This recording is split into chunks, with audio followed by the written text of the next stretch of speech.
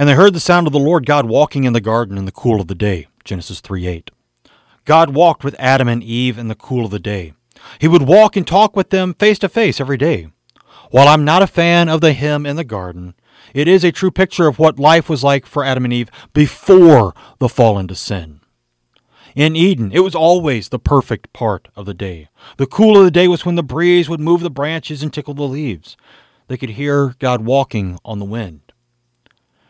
Every other day, it had been a welcome sound. Now, the sound terrified them. They knew God would judge them for their sin.